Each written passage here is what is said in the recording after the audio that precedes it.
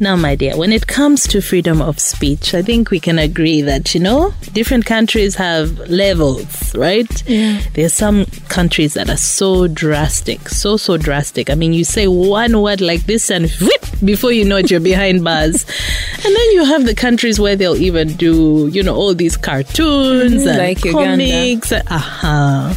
Now, I do remember our president many years ago saying that you can say whatever you want about me, but not about my family, not my wife, not my children. And I know many leaders would probably say the same, right? It's a tricky thing. It makes sense, though. But you feel like here in Uganda, people can... Yeah, they can cross lines. They always cross lines. But the freedom of expression here is slightly tricky, though. You may be able to call him out, like call names and cartoons and stuff, but sometimes if you address serious issues and policies, I think also there can be some blowback on you.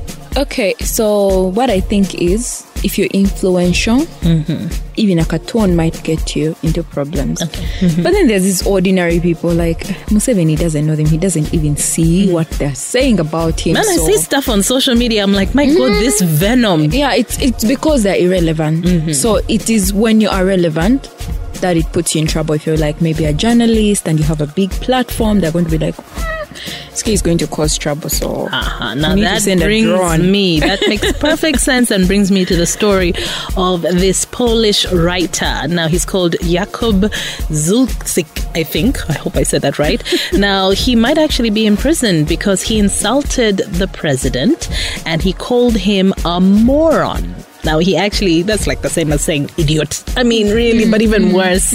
So he insulted him, called him a moron because he made some comments about Joe Biden's election victory. I guess he was a supporter of Trump. And this guy is a writer. He's a screenwriter and he's pretty popular.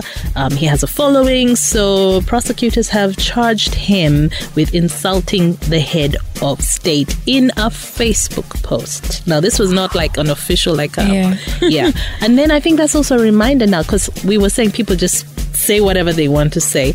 But even in court right now, for example, your WhatsApp chats can be submitted as evidence.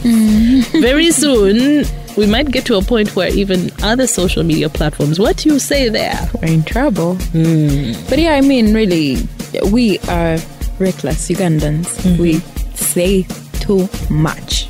Too much. I believe it is okay to call out the government, but respectfully.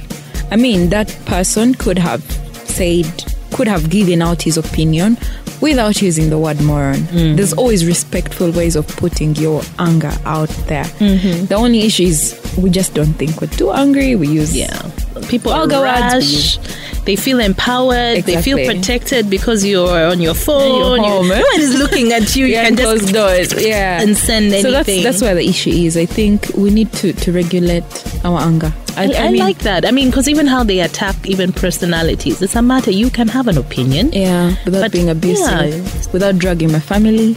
Yeah, without threatening my life. Those life threats can actually take you to jail. Yeah, I mean, what if you threaten to kill someone and they die? You're definitely going to be on the suspect list, but people don't really think. We don't think about that before. They don't think through. Yeah. So again, have some restraint, and I like that.